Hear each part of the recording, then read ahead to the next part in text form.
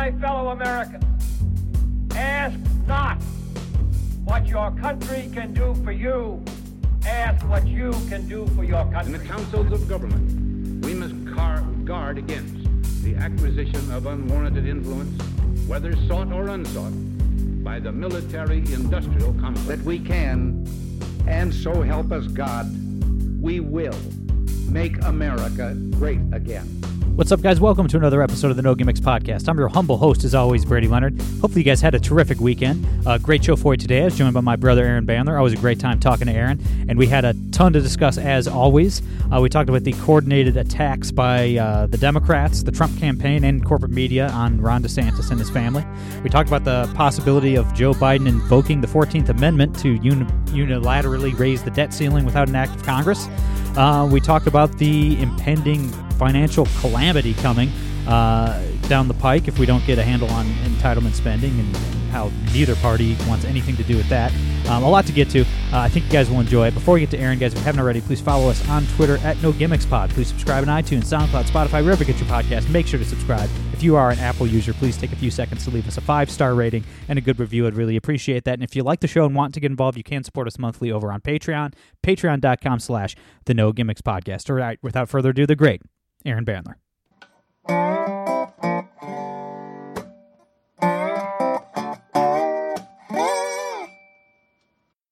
All right, guys, we're here with my brother, Aaron Bandler. Aaron, how you been, man? Well, you know how it is. You know, there's never a dull moment in the news cycle. Unfortunately, yeah. Same, man. I want to let the audience know before we get started.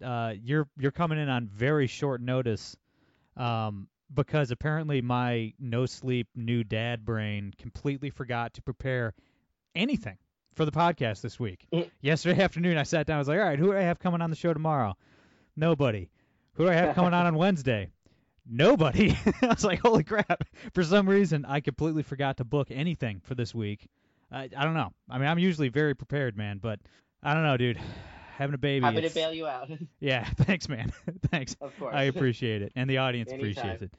So we got to start today. I want to start with this piece from Politico this morning, and I'll tweet it out under the show when the show's out, for anybody who missed it. The Biden White House believes that they can use Ron DeSantis' record in Florida as a warning to the country against electing a Republican in 2024. They also think they can use DeSantis' record to flip Florida blue somehow. I don't know where these people – I mean, this makes absolutely no sense. I mean, DeSantis has a 60% plus approval rating. He just won re-election by 20 points. Florida gained a congressional district after the last census because so many people are packing up and moving down there. 61% of American voters would rather live in Florida than California, right? So it's like, out of the bad strategies out there, this has to be one of the worst. And by that, I mean, I hope they run with it. I mean, this is fantastic for us, but wow. Well, and California Governor Gavin Newsom has been making similar statements lately on social media and so forth. So this is good, the Democrats' talking point, and yeah, they're running with it. And of course, the irony is, as you mentioned, like, people are leaving California in droves to Florida, and it's, you know, it's not just for nice weather, as Pat Iglesias claimed on Twitter, because California has the nicest weather out of any state, and people are leaving because of the insane policies going on here, because of how bad cost of living and crime is, and so. And Florida's weather, I mean, yeah, I suppose it's nicer compared to like DC or New York, but you know, it's really humid over there during the summer, and really rainy, and there's hurricane seasons, so you know, it's not like Florida has the best weather.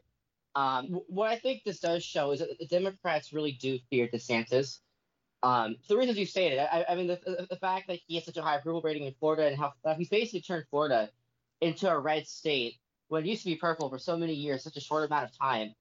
I think the Democrats know that he is going to be a more difficult candidate to beat in 2024 than Trump, and so that's why they bring after him like this. Oh yeah, 100%. I mean, going back decades, every gubernatorial election was extremely close, like the Jeb Bush elections, Charlie Crist elections, Rick Scott. I mean, they were all, and then DeSantis's first win 4 years ago, it's all like within a point. You know, it's all within 100,000 votes or whatever, and then he just wins by, it's like 1.6 million. something like that last year. But yeah, Iglesias and all these hacks trying to save the journos, saying that people only like Florida because of weather. It's like, dude, you've lived in California your whole life. Like, California has way better weather than Florida. The coast is beautiful. I mean, it's not even like, Florida's pretty, but it's no California. I mean, come on. Like, in Florida, it's 100 degrees and humid, or it's pouring down rain. And if it cools off a little bit, iguanas start falling from the sky. So it's like, come on, man. Like, it's a freak show down there. Let's be honest. Like, and also you get all the gators that they have to look out for. I mean, weather-wise, the one thing in California that we have to worry about is earthquakes. Every now and again. But otherwise, it's like we don't have seasons here. Like, it's just like sunshine all the time, for the most part. And so, yeah, I mean, the weather argument, it just doesn't fly. 63% of independent voters say they would rather live in Florida than California. And even 39% of Democrats say they'd rather live in Florida than California. And honestly, I'm sure that number's higher because, Democrats, sure. They just don't want to admit that their policies destroy everything. So, I'd imagine that 39% is probably a majority of even Democrats. It's just, come on, man. If you're paying 13% extra in state taxes versus 0 in Florida. I mean, it's like, come on, it's a no-brainer. And yet, I would imagine that many of those Democrats continue to vote Democrat when they move to Florida. That's sort of the big irony here is that, like, when these Democrats leave blue states for redder states, is that they still continue to vote blue. So they keep voting for the same policies that caused them to leave to begin with. I think Mark Levin has described it as being like described this phenomenon as kind of being like locusts. They just keep state after state. I'm not really sure what the right answer is to sort of combat that, because you can't restrict freedom of movement. So, I don't know. Yeah, I don't know. I guess if you're just a Republican, have a ton of kids. I don't know. Yeah. Just fortify your state with children. I don't know. Exactly. Yeah. There you go.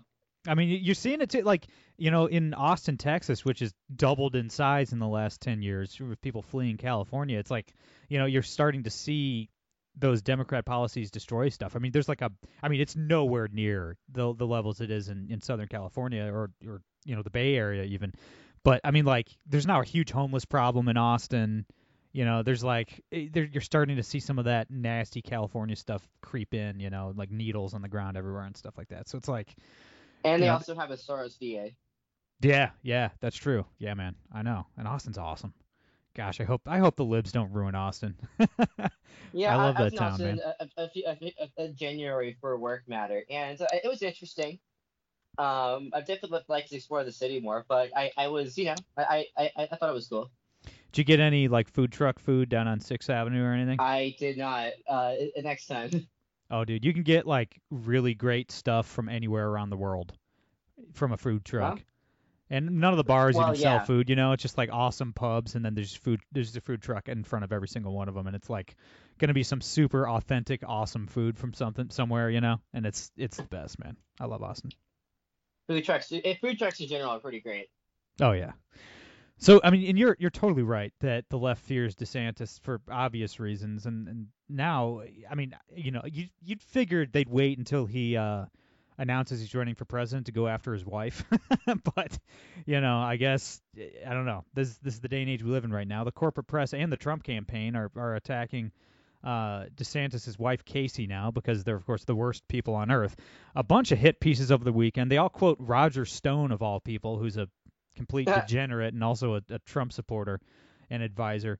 Man, I think people are so used to politicians' families being an absolute freak show that they're not used to normal people, who get into politics. And because, like, the worst thing they have on Casey DeSantis is that her husband listens to her and values her opinion, which it's like, all right, journalists, you discovered marriage. Like, I don't. Yeah. I mean, come on, man. Like, I don't make business decisions without talking to my wife. Like, I don't go grocery shopping without talking to my wife.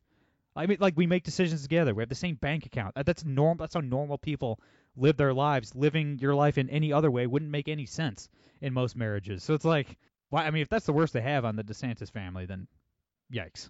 Yikes. Yeah, indeed. And it seems like it's a pattern of the media to always go after potential Republican first ladies or just Republican first ladies in general. They went after Nancy Reagan when Reagan was president, and there were attacks on Melania Trump too.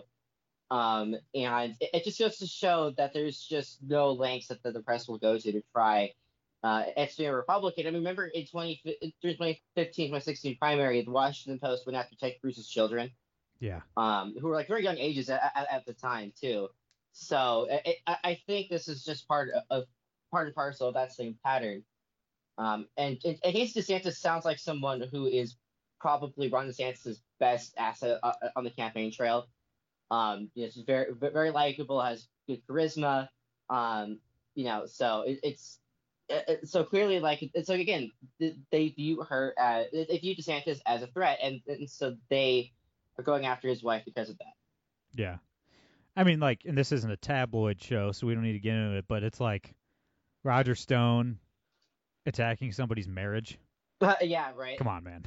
Like, come on. It's been, we know what that guy's into, so let's not, those in glass houses, I suppose. I mean, come on, let's not be ridiculous now.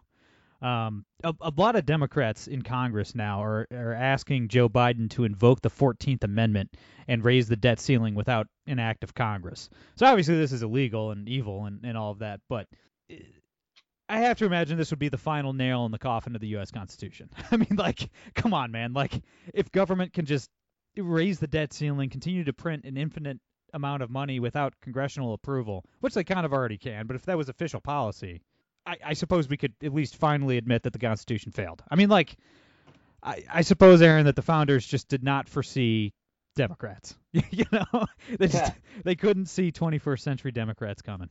Right, and of course the full faith and credit clause does it of course does not give the president the right to just raise the debt limit at any time. Of course not. I mean, one of the core functions of Congress is the power of the purse. It's Congress's main negotiating leverage.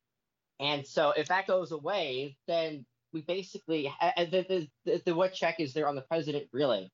I should say what check does Congress have on the president then?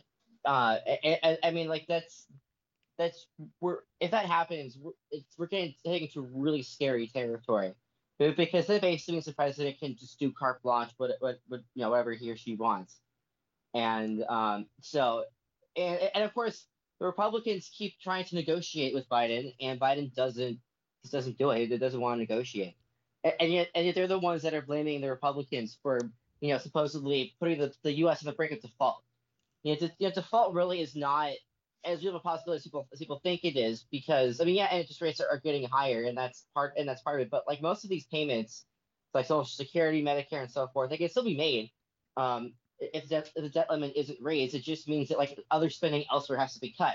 And of course, the Democrats don't want that, and too many Republicans don't want that either.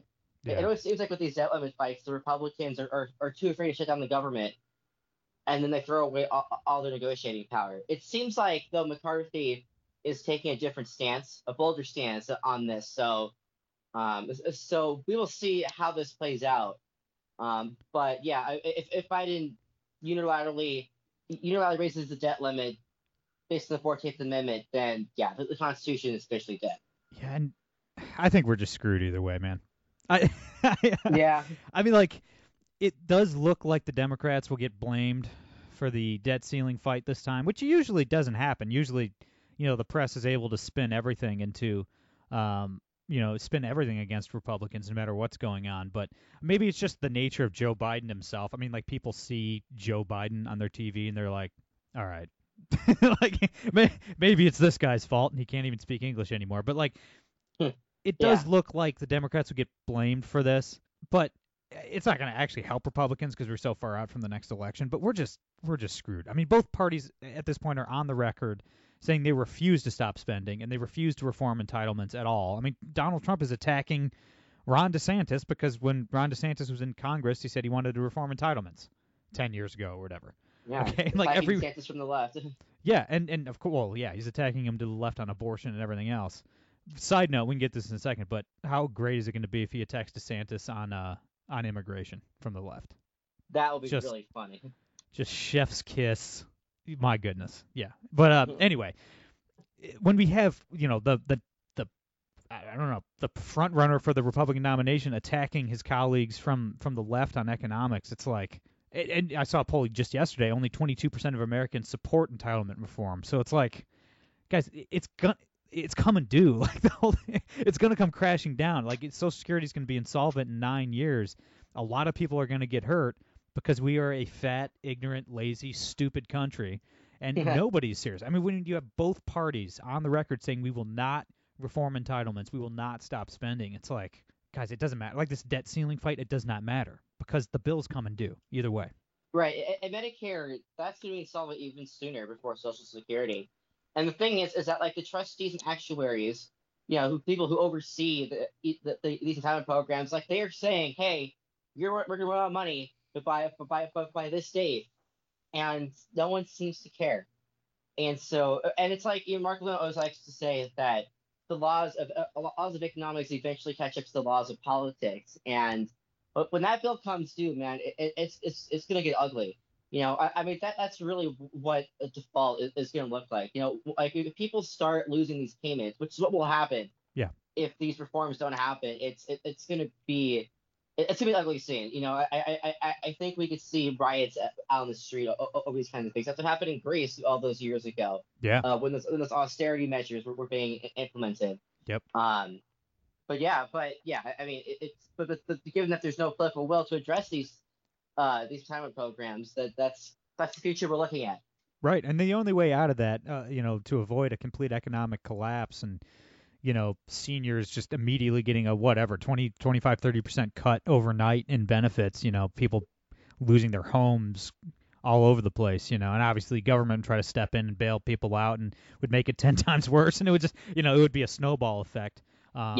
Setting us up for a second Great Depression that would probably last decades. But I was talking to my buddy Andrew Donaldson the other day about this, and he pointed out that when Calvin Coolidge cut government spending by 75%, or whatever it was, he didn't have every TV journalist and paid DNC social media hack running propaganda about how Paul Ryan wants to kill your grandmother and right. Pictures of firefighters dying anytime he tried to cut spending. You know what I mean? Like the press has handcuffed any reasonable human being who has managed to get elected to anything for decades. You know what I mean?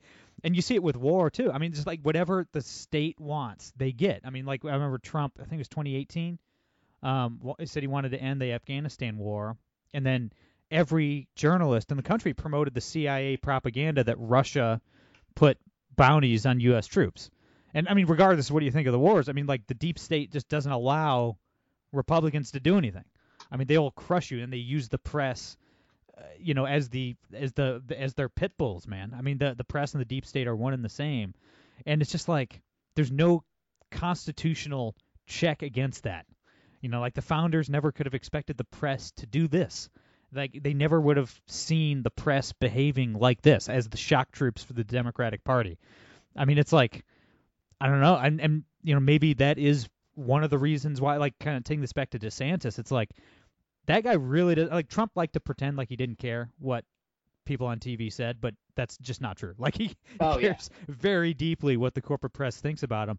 It really doesn't seem like DeSantis does. I mean, it's like they try to do the whole don't say gay thing and all the gay propaganda and all that, and he's like, no, screw you guys. Like, he just doesn't care. So it's like, I think that's what triggers the journos with somebody like a DeSantis. Like, just the propaganda just doesn't seem to work on him. Right, but as you said, DeSantis is basically the outlier at this point in the Republican Party, because most of the Republicans, most elected Republicans, they're more like close to Trump in the sense like they care about what the corporate press says about them. They care about getting invited to those DC cocktail parties, et cetera, and it works every time.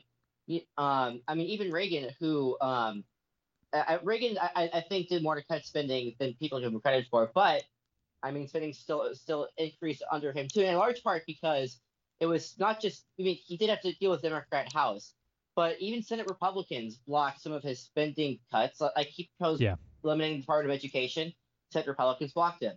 Proposed eliminating the Department of Energy, Senate Republicans blocked him. So I mean, people talk about the Union Party. This is what they mean. It's because Republicans and Democrats aren't serious about cutting spending. Yeah, 100%. A lot of Senate Republicans were trying to stop him from negotiating with Gorbachev too. They didn't like that at all. They thought he was a squish on Russia or on the Soviet Union, which is like, Yeah, imagine that. goodness gracious, man! Like, if Ronald Reagan is a dove, like, jeez, what's wrong with you people? Goodness. Yeah. But yeah, no, you're absolutely right. And it's like a lot of these, it's easier for people on the right to view something like abortion as a binary issue, as a clear-cut good and evil, right and wrong issue, because it's like, it's so visceral. I mean, you're literally just murdering a baby, right? It's just like life and death. It's right there. But it's like the same laws of common sense apply to economics as well. Like everything is like that. Everything is binary like that. Like the gun issue, it's very easy. Like, I am pro-gun. I think you should be able to own whatever gun you want. And then Democrats like, nope, shouldn't be able to own any gun. Like, it's fiscal sanity is like that. Okay, you can't avoid it forever. Like, I don't know why these people are so cocky, or maybe just stupid or uneducated. They just think that it'll never affect them. They can kick the can down the road indefinitely. It's just not. It's not going to happen. And we need Republicans who are bold on issues like guns and are bold on issues like abortion to be that bold and use common sense on issues of economics too, because a lot of people are going to get hurt. A lot of people are going to get killed if we don't right the ship. Yeah, I think it nailed on the head when you said that they want to just kick the can down the road. That's what it is. I mean, they don't want to face a lot of these politicians, Republican and Democrat, don't want to face any political blowback that they might receive from cutting the constituency's favorite pet project. Cutting spending for some constituency's pet project, and so they're probably going to be okay no matter what, because they have their. Excuse me a second. I mean, these politicians and even a lot of these journos, and they are insulated from these policies. They have their bubbles in D.C., New York, L.A. or whatever. They're not going to be affected by any of this. It's the everyday people that are ultimately going to get screwed over here. And so for satire politicians, that's why it's so easy for them to just kick the can down the road. And for journalists, just go along with it. Yeah.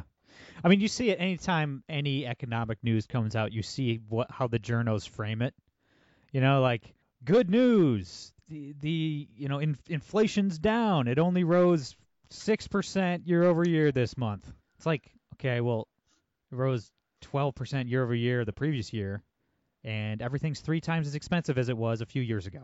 Okay? Yeah. So it's like, if you're a millionaire journalist living in D.C. or New York, I mean, it just doesn't matter if food is twice as expensive.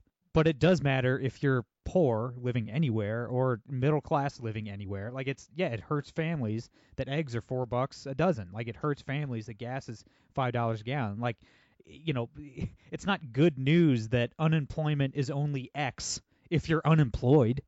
It doesn't matter that, like, inflation only rose 6%. Well, that's bad, man. That's really, really bad. Like, we shouldn't, like, eggs did not become more valuable. Why are they more expensive? So it's like the way the flippant manner in which these journalists talk about the economy too, because they are insulated, like you said. It just doesn't, and the politicians too, and that's the thing, man. The people making policy. I mean, Joe Biden has hundreds of millions of dollars. Donald Trump has billions of dollars. Like, Nancy Pelosi has $500 million. I mean, like, the people writing the laws and enacting the laws are insulated by their own finances. Like, it doesn't matter. Like, I mean. A real quick way to to right the ship would be to make it how the country was originally set up. Like, Thomas Jefferson died poor, in tons of debt, because, like, if you were a governor of a state, you made a bad business deal, you were personally accountable financially for the money that you lost your state, that you lost your constituents. So it's like, unless we get back to something like that, I just don't see these extraordinarily wealthy lawyers who make the law. It's like they just don't care, man. Like, why would they? It does not affect them. It doesn't affect their family. They have generational wealth. What's it to them? That's so true. And I think it's worth mentioning that a lot of the founders and framers actually did die poor and in debt. And so because I said back then, it just was unfathomable to think that politics was supposed to be a full-time career that you could make lots of money out of. It was supposed to just be like a part-time thing. You serve for a little bit of time, then you go back to the private sector. I don't think founders ever envisioned that government would become so big that you could run for office and cash in on it. And apparently nowadays you could lose you could lose a political race and cash in on that too. I don't think they ever envisioned politics would become this big industry. And so again, all this really comes down to kind of the size of government. And term limits, I think would probably help with that. But I mean, California has term limits, and look what Right. good that's done us. So Right. it's really it's hard to know exactly where to start with trying to turn politics back into more of like a part-time thing. But but regardless, it's assuming you hard to be any will to really do that, because these politicians don't want to limit their own power. So 100%. And you're absolutely right about running for office too. There's no I mean, it used to be like a huge stain on your reputation if you ran for office and lost, especially running for president and Yeah. losing. You're just like, you're done. I mean, you're out of the conversation forever. There's no, I mean, all the incentives are there to just run for no reason, And like, what I need people to understand, because you see like tons of conservative writers, like every day there's a new, Tim Scott announced he's running for president over the weekend, or I think the official launch is today actually. And Nikki Yeah. Haley and Vivek Ramaswamy and Mike Pompeo and Mike Pence and all these guys, and it's like they all know it's either going to be Trump or DeSantis. And like on the left, like Robert F. Kennedy Jr. and Marianne Williamson know it's going to be Joe Biden. I mean, it's like they know this. Tim Scott's not an idiot. Like he's not that delusional. He just why wouldn't he run? He can write books. He can make a ton of money. He can fundraise like crazy. And so it's like when all these right wing writers are like, did these people learn nothing from 2016? Did they learn nothing that crowding the field? No, they learned. They learned they can make bank, bro. Like, what are you doing? Yeah. They learned the correct lesson for them, that there's no downside in running and losing. It doesn't matter. They'll still win re-election in their right-wing state. They'll still do whatever. They can go sit on a board of whatever for whatever, and they can write books. It's like, no, like they learned that, I don't know, it's better financially for them and their family to run for president.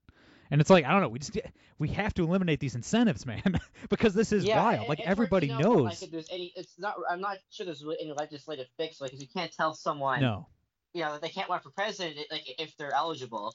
But I mean, I think it's more of a societal thing, Right. Like, if people weren't, if these losing candidates weren't being rewarded with with book deals, with jobs in the administration, or with or some TV gig, then there'd be less incentive to run for office. But I think part of the reason why these people gain so much attention is because the fact government's so big. If government was small, then no one would care who runs for office, because it has no effect on our lives. But because government largesse does affect our lives, like, these people these politicians are given celebrity status. And at the end of the day, that's really what it comes down to.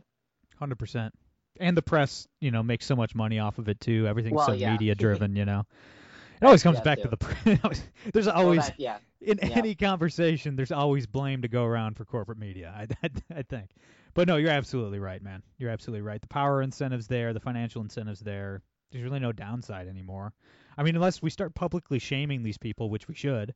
Like the voters in South Carolina should punish Tim Scott for running this ridiculous campaign that he knows he can't win. You know what I mean? Like, when Nikki Haley runs for something again, the voters should punish her. Like, no, like, you're just a hack. Like, you just want power. Like, what's wrong with you? But they won't. Right. I mean, regardless, Tim Scott's going to win re-election easily in South Carolina. Oh, sure. Yeah, for sure. Yeah, he won by 18 points or something his last election, so he's safe there, and he knows. I mean, I get it, man. If you're a politician, why not? If you have no principles whatsoever, like, why not? Go get that paper, I guess. But yeah, a lot of fun stuff today, Aaron. Hopefully, I have some good news to report. A fountain of optimism. Good news all around. Everything's doing great out there, buddy. Where can everybody follow you online, read your stuff, keep in touch, all that good stuff? Can read my stuff on the Jewish Journal's website, jewishjournal.com. On Twitter, I'm at Bandler's Banter. Give us a follow. Absolutely. Everybody follow Aaron. He's great. That's all I got for today. I'm Brady Leonard. I'll be back on Wednesday. No gimmicks.